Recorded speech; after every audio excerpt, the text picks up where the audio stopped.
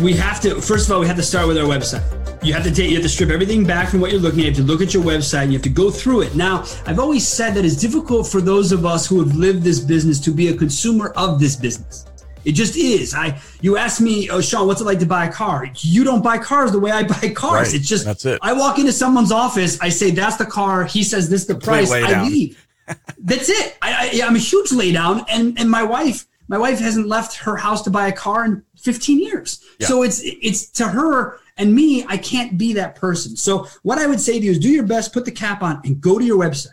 Go to your website and just see what happens when you hit the homepage. You got a bunch of pop-ups from chat companies, people trying to do bullshit that you don't know about, that you don't really understand what you signed up for. So you need to start there. And then from there, drill in, find the car of choice, go through an SRP, then go into a VDP. See how many calls to actions you have on your VDP. If you have more than 3, you have wasted your time and your deal and your client's time. Yeah. Stop. You need a phone call, an email, an inquiry. That's it. We can move on from there and we can get people where we need.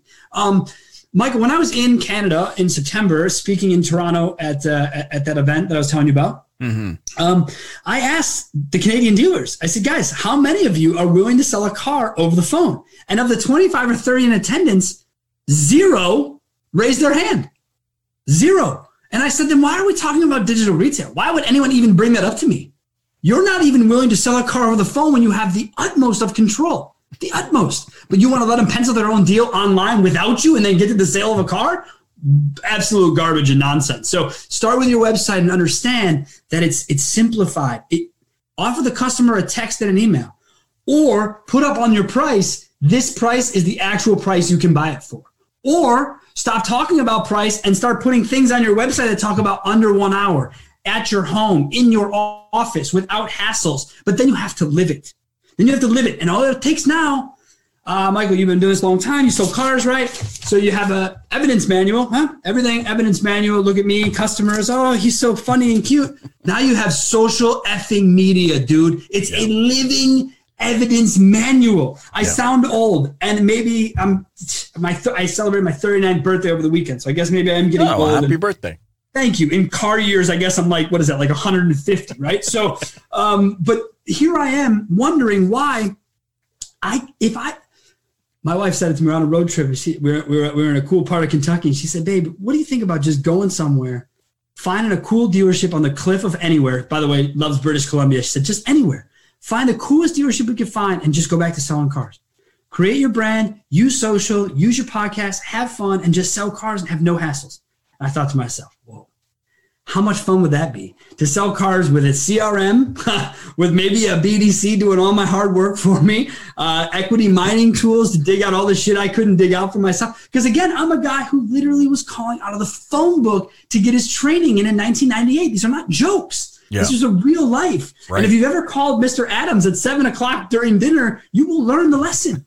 You will learn how difficult prospecting can be. So I wish we would take better advantage of it. So get a good customer one time to go through your great new process, one time to say it on camera or put a post out about it. Like that post, take that post and share it, and then let the rest start taking care of itself. But you guys, you got to simplify it. You got to start asking yourself, how do you work normal leads that come in at the dealership?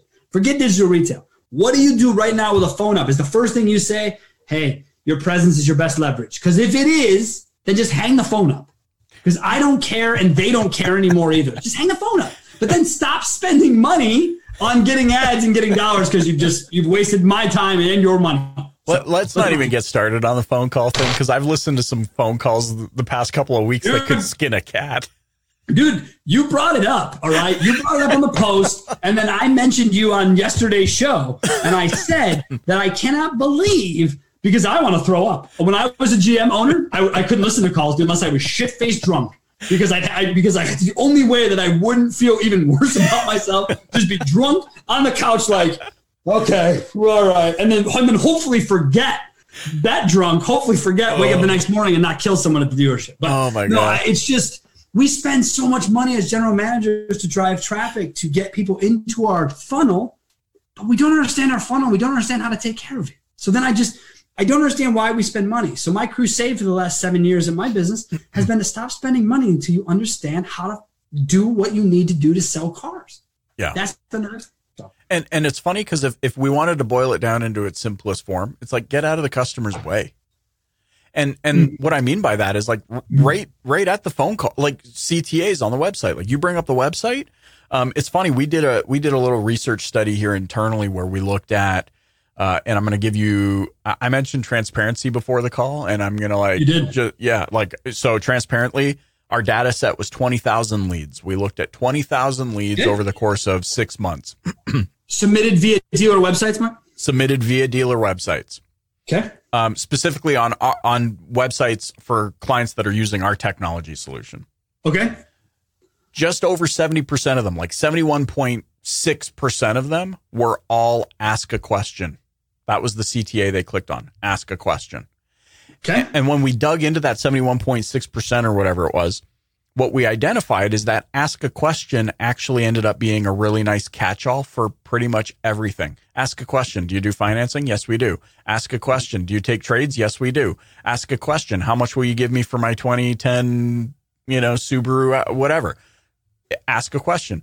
And so to your point where it was like, hey, if you have got more than 3 CTAs, that resonates with me right out of the gates, but you don't. You have live chat from here, live chat from the left side of the screen, 17 CTAs, make my deal, get my best price, finance, Michael, and that's assuming that, I don't know about you, but right now I'm on my laptop doing this interview with you because it's the best way for me to see my setup and everything else. Mm-hmm. That's on there. Imagine it on this. I know. Go through your buying funnel on your website on one of these bad boys and come back to me and tell me that shit ain't broken. Because if you're not paying attention. And then none of those things speak to each other. Your live chat provider that's cannibalizing all of the leads to begin with isn't slowing your site down like crazy. Considerably. Isn't referencing your website as the source. It's saying, well, no, we took 100%. We got 100% of those leads.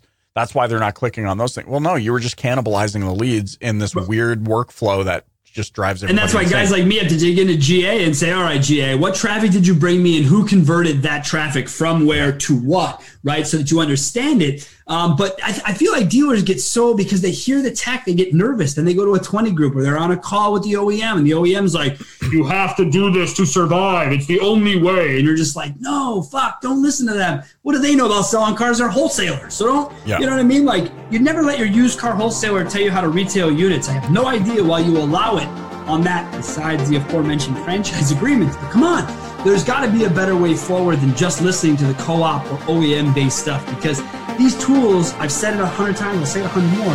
In 6 months from now, assuming all this shit ends right and we go back to normal, whatever, these tools are going to look like Kmart front lots. They're going to be empty, vacant, weird, unsellable buildings just sitting on dealers' websites that people don't know about and no one really gives a shit about. And that's unfortunate because this should make the future easier for everybody.